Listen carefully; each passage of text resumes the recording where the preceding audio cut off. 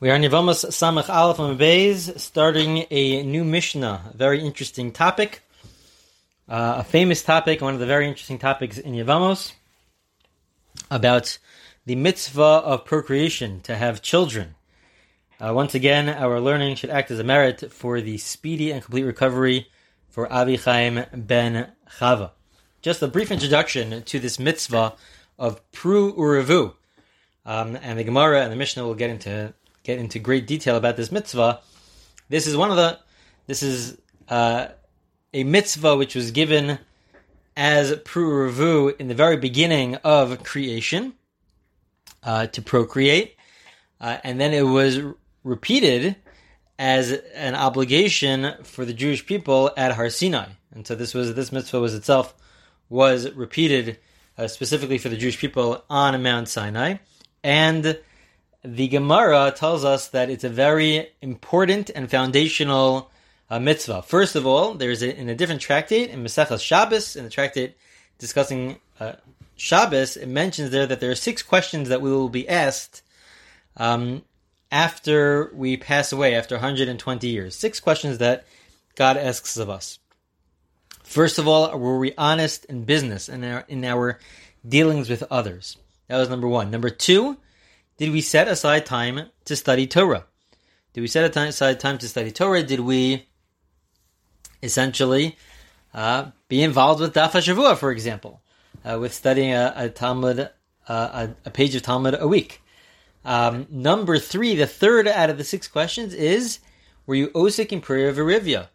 It says specifically, did you try to fulfill the mitzvah of having children? It says specifically to try because ultimately it is not up to us, it is up to God, whether we get married, and even if we are married, whether or not we have children. So it says, osik, did we try, did we attempt to have children? Did we desire redemption is another question that we were asked. Sipisili Yeshua, did we have a desire for redemption? And others as well, Chachma and Bina, wisdom, forms of wisdom. But Pru Urevu is one of the 6 questions. Procreation is one of the 6 questions that we are asked.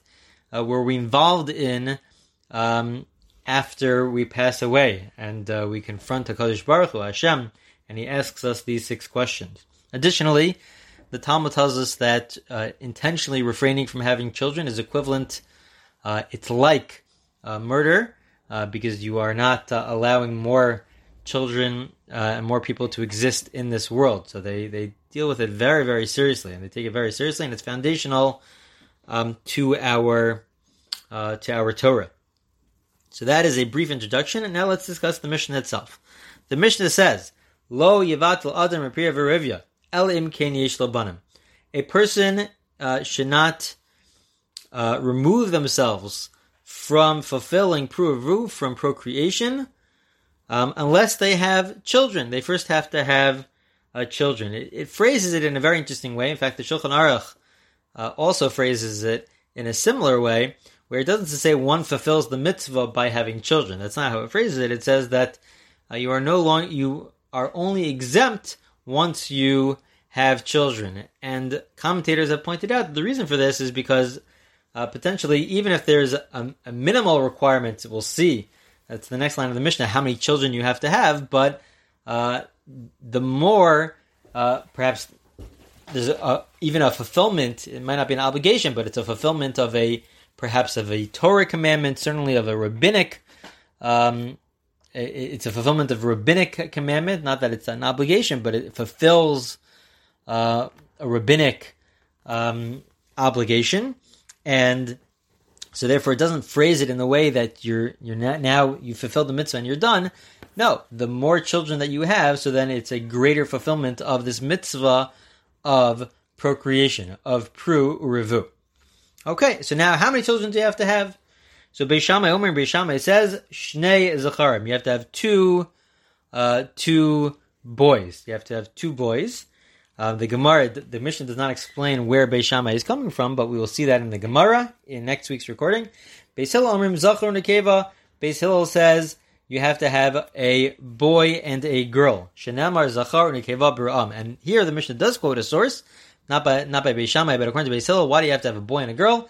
Because God created Adam and Chava. God, when He created the world, He created a man and a woman, and so too here we try to emulate God, and so in order to fulfill this obligation, one person has to have a boy and a girl. We are emulating God by having children. There is a big discussion whether or not Beis Shammai, when he says 2 boys, is that saying that is that being lenient to say that either it's a boy and a girl or 2 boys, or is he specifically 2 boys? Rashi here on our page says it's specifically 2 boys as opposed to a boy and a girl. As well for Beis Hillel, there's also a discussion when he says this: is it specifically a boy and a girl, or is it also 2 boys?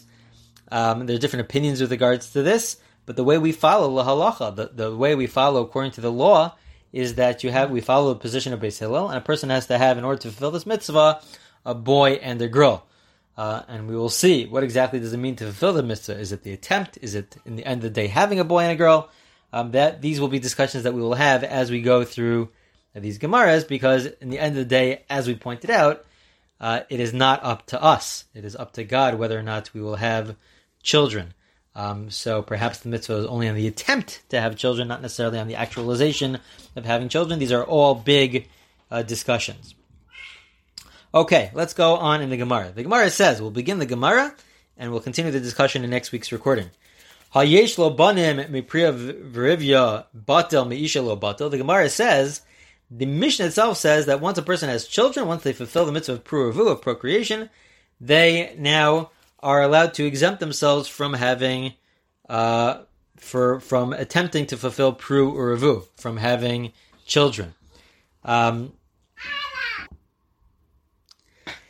However, points out the Gemara, batal meisha lo batal, that the Mishnah does not say that one is exempt from being married. That even if they fulfilled the mitzvah of pruruvu, of having children, they still have to be married. They might not have an obligation to have more children, but they still have to be married. They still have to stay married. This fits with the opinion of Shmuel. What does Shmuel say? The Amar, he said, even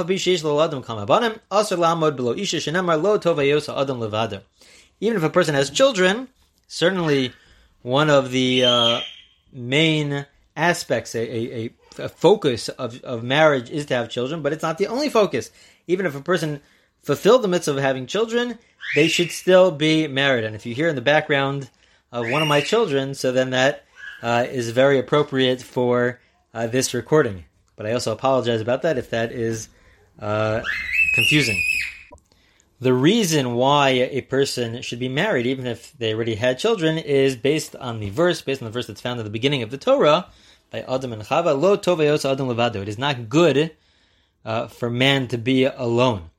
It's not good for a person to be alone. They should ideally be married. They should attempt to get married. Doesn't always work out, unfortunately for everybody, but it is a goal. It is a goal to get married, even if they already had children.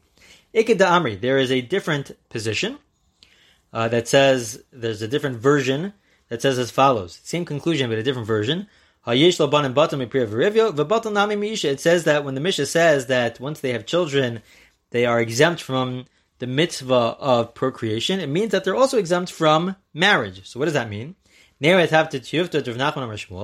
does not again go against the principle of Shmuel, who says that there's a separate value of just being married in and of itself. So he says, "Lo, this is how you have to read the original statement. Ein lo banim, if a person doesn't have children, nos isha bas banim. So then they have an obligation to marry somebody who has the potential to have children. If you do not have children, if you have not yet fulfilled the mitzvah of pruruvu, of procreation, so then you should marry somebody who would have the ability to have children. However, yesh lo banim, if they already have children, they already fulfilled the mitzvah of procreation, so then nos isha delabane bas banim. So then they're allowed to marry somebody who does not have the ability to have children, because they already fulfilled the mitzvah of pruruvu. They already fulfilled the mitzvah of procreation. But in the end of the day, according to both versions, there is an idea that a person should be married even if they already fulfilled the mitzvah of procreation. That there's a value in and of itself to experience a life with another and to be married. And then the Gemara concludes, it's a vague language here, and there's different understandings, interpretations of this, but the Gemara concludes by saying, Nafka mina limkor sefer Torah bishvil banim. And the practical application of this. The difference is whether or not a person has to sell a Sefer Torah. How far would they have to go? Would they have to sell a Sefer Torah? Selling a Sefer Torah, a Torah scroll, is very serious. We hardly ever sell a Torah scroll unless there's a great reason to do so. It's discussed, for example, with regards to freeing those who have been taken into captivity. Other examples as well. And so here too, it says with regards to, in the context of pruravu, of procreation, that a person, if it's necessary for them to have a certain amount of money in order for them to get married, so they're allowed to sell a Sefer Torah. Now, what exactly is that case referring to is a big discussion. Tosfos explains that one would only sell a Sefer Torah, a Torah scroll, if they did not yet fulfill the mitzvah of pruravu. If they are looking to get married and they need to have more money, so then they would be allowed to sell Sefer Torah, specifically if they did not yet fulfill the mitzvah of pruravu, they didn't fulfill the mitzvah of having children. The Ritva, a different commentator, says that no, even if they did already fulfill the mitzvah, they already have, let's say, a boy and a girl, but they want to have more children. It's more of a fulfillment of the mitzvah, so then they could sell Sefer Torah, but not if it's just to be married without having intentions of having more children. The Ramban, a third opinion, says that no, even if it's just to be married itself, even if you don't have any intention, you already fulfill the mitzvah of procreation, you have no intention of having more children, then you are also allowed to sell a Sefer Torah, Torah scroll, if necessary, in order for you to get married, because it's a very important mitzvah to be married, according to the Ramban, even if you do not have in mind to have more children. So that is the end of this Gemara in terms of that part of the Gemara. But as we go on, we will discuss in next week's recording. It's a very interesting daf next week, more about having children and the mitzvah of procreation, as well as some other very interesting topics.